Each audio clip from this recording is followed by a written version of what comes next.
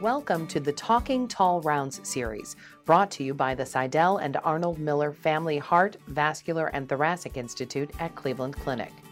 Good morning, and thanks for joining us today with this special Tall Rounds.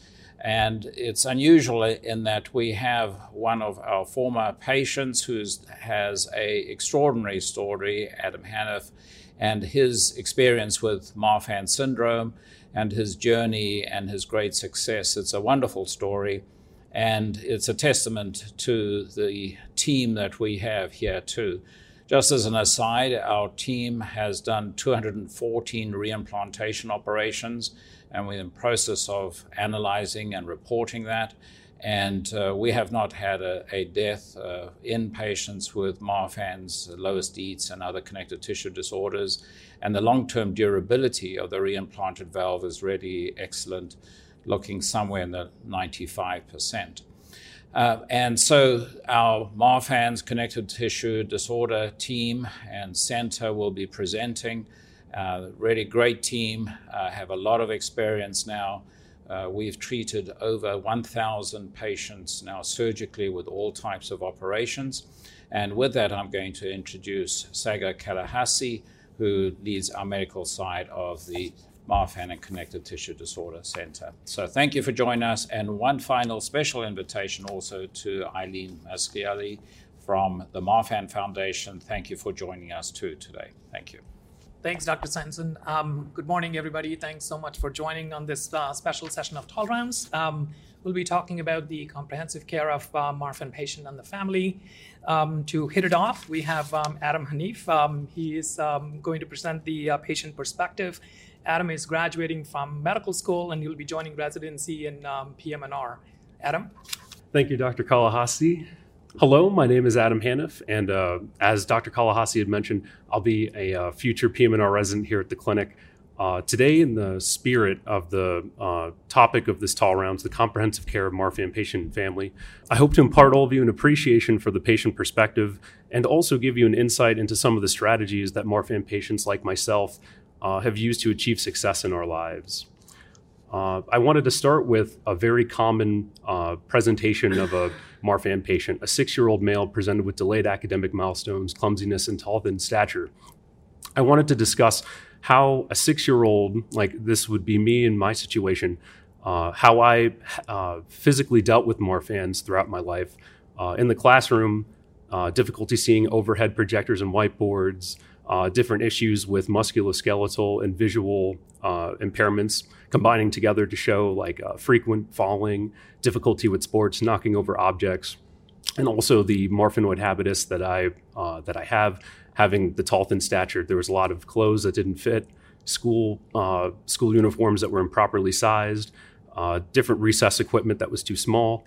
What I want to get across here is that the way that patients experience Marfan syndrome is usually in terms of functional deficits, and we often have difficulties with very specific things in our lives. And when we go to physicians, we're hoping that when physicians treat the different aspects of our disease, that they're going to open up new realms of potentials for us, so that we're able to live better and more complete lives. And so in this, for this, I wanted to just get across how me as a first grader, how I specifically experienced Marfan syndrome. In the next slide, I wanted to give kind of a more medical perspective. Each of the two views, they kind of have pros and cons for each. Here, when you're looking at just the diagnoses themselves, you can lose an appreciation for how the combination of different problems from different organ systems can result in different losses of function. For example, a combination of issues with depth perception and poor visual acuity with poor hand musculature and hypermobility resulted in me acting clumsily as seen on the previous slide. So you can lose an appreciation for the day-to-day experiences of a patient, as well as the combination of how different organ systems can combine to lead to the presentation that a lot of Marfan syndrome patients experience. For the next, I wanted to just talk about some of the ophthalmological interventions that helped me the most for my life. I wanted to specifically mention having access to a low vision specialist early on in life allows individuals to have access to visual aids, different IP accommodations in school, and that was really key to allow me to perform well in school, so that the possibility of studying medicine and pursuing different things in my life were all available to me. But without the help of a low vision specialist, it would have been very difficult to navigate school, and even now in different occupational environments, the skills that I learned there, I've taken with me my whole life. And I was only able to have access to that because of meticulous documentation that my physicians had made. And I was able to take that documentation to my school to be able to get a lot of the different things that I needed in order to succeed in the classroom environment. Another part is for the musculoskeletal side of things, having access to modified furniture, different orthoses, and also different IP accommodations. Having an occupational therapist and a physical therapist definitely improved my ability to handle my pain, and they were able to exercise different muscle systems to be able to give me joint stability. And they also imparted in me, it was like a they taught me how to advocate for myself in the classroom. And those are all skills that I've taken with me across the whole spectrum of my life. And once again, without the documentation that my physicians provided me, I would have been unable to get a lot of these different things. Also, for orthoses, the OT and the PT can work together to trial different equipments with the patients. And that is something that being able to try a lot of different approaches to fixing a lot of the issues that I was experiencing, that was something that was invaluable going forward too. For the cardiovascular side of things, the cardiovascular system, it mostly results in a lot of, we have a lot of restrictions for certain activities. Gym class, for example, I had to take my physical therapy sessions replaced my gym classes through middle school and high school. And I had to avoid a lot of contact sports and other things like that. But I wanted to really bring attention to when all of the Marfan patients eventually have to get the surgeries. The modified David's procedure that I had here at the Cleveland Clinic, and because of the experience of the providers that were here, and from the surgical planning at the very beginning all the way to the post-op care at acute rehab, and the cardiac rehabilitation that followed, these are all played major roles in why my outcome was very, very good. And just as like a quick story, I remember when I visited Dr. Rosselli for my appointment for planning the surgery, and I remember when he literally told me that for the modified David's procedure, it was a bread and butter procedure for him, and for that the Cleveland Clinic, they had seen a large number of these patients. And you can't imagine the weight that was taken off my shoulders the moment I heard someone of that caliber saying those words to me. And from there, it was just positivity from there. I just wanted to also quickly mention that patients after surgery, because of the muscle wasting and other things that occur in the post-surgical phase, in the healing phase, it can exacerbate a lot of the symptoms that Marfan patients experience, such as like a lot of our chronic pain. And for me specifically, it was a combination of ophthalmological symptoms and musculoskeletal symptoms. I had really bad balance impairments after the procedure that were all addressed at the acute rehab facility that I had visited.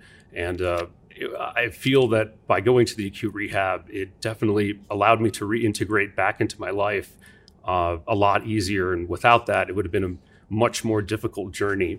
They were also able to train my parents, me and my parents, my family, and everyone around me, so that for injury prevention and other things, to make sure that the transition went as smoothly as possible. So just because some of the patients are younger, I think that there is a role to at least assess a lot of the people that go through such traumatizing procedures to see if they are candidates for rehab. For the other interventions section, I wanted to these are all kind of things that are hard to categorize, but they're all very significant issues that we deal with. And I wanted to mention how the Marfan Foundation, having access to these patient-centered advocacy organizations, it fills in all the gaps that the modern medical system can't necessarily fill, just because of how short some of our doctor's appointments are, and it's impossible to address all the different ways that Marfans can affect a person in just like 15 to 20 minutes. So to get answers for the very difficult questions and to get kind of like an existential settling in your mind, it's really important that patients have other Marfan individuals to talk to that have went through a lot of the things that they're going to go through or that family is going through, so that they're able to take on all of their lives empowered. Basically, from my experiences, I strongly believe that medical care at highly experienced multi-specialty institutions leads to better patient outcomes, as was in my case, having access to all the different specialties here, both for the longitudinal outpatient care and also after each procedure, having rehab services available. All of these things definitely played a key role in why my outcome was really great. Physician documentation and functional assessment are definitely things that, as Marfan patients age, it needs to be tracked to really have comprehensive care for these patients. The successful management should always include strategies to preserve function and quality of life. These are the things that are the most valuable to patients, and every time we go to a physician, we're always looking at ways to improve those two things.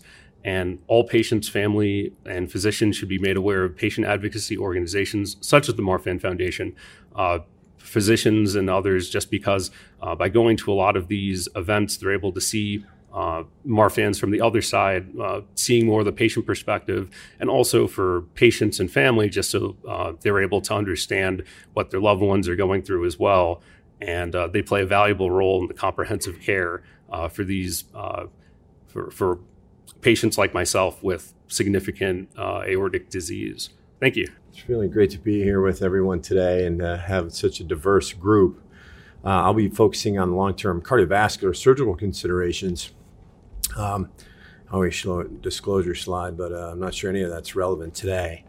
The one thing we know about Marfan syndrome and for connective tissue disorders in general is that we are getting better.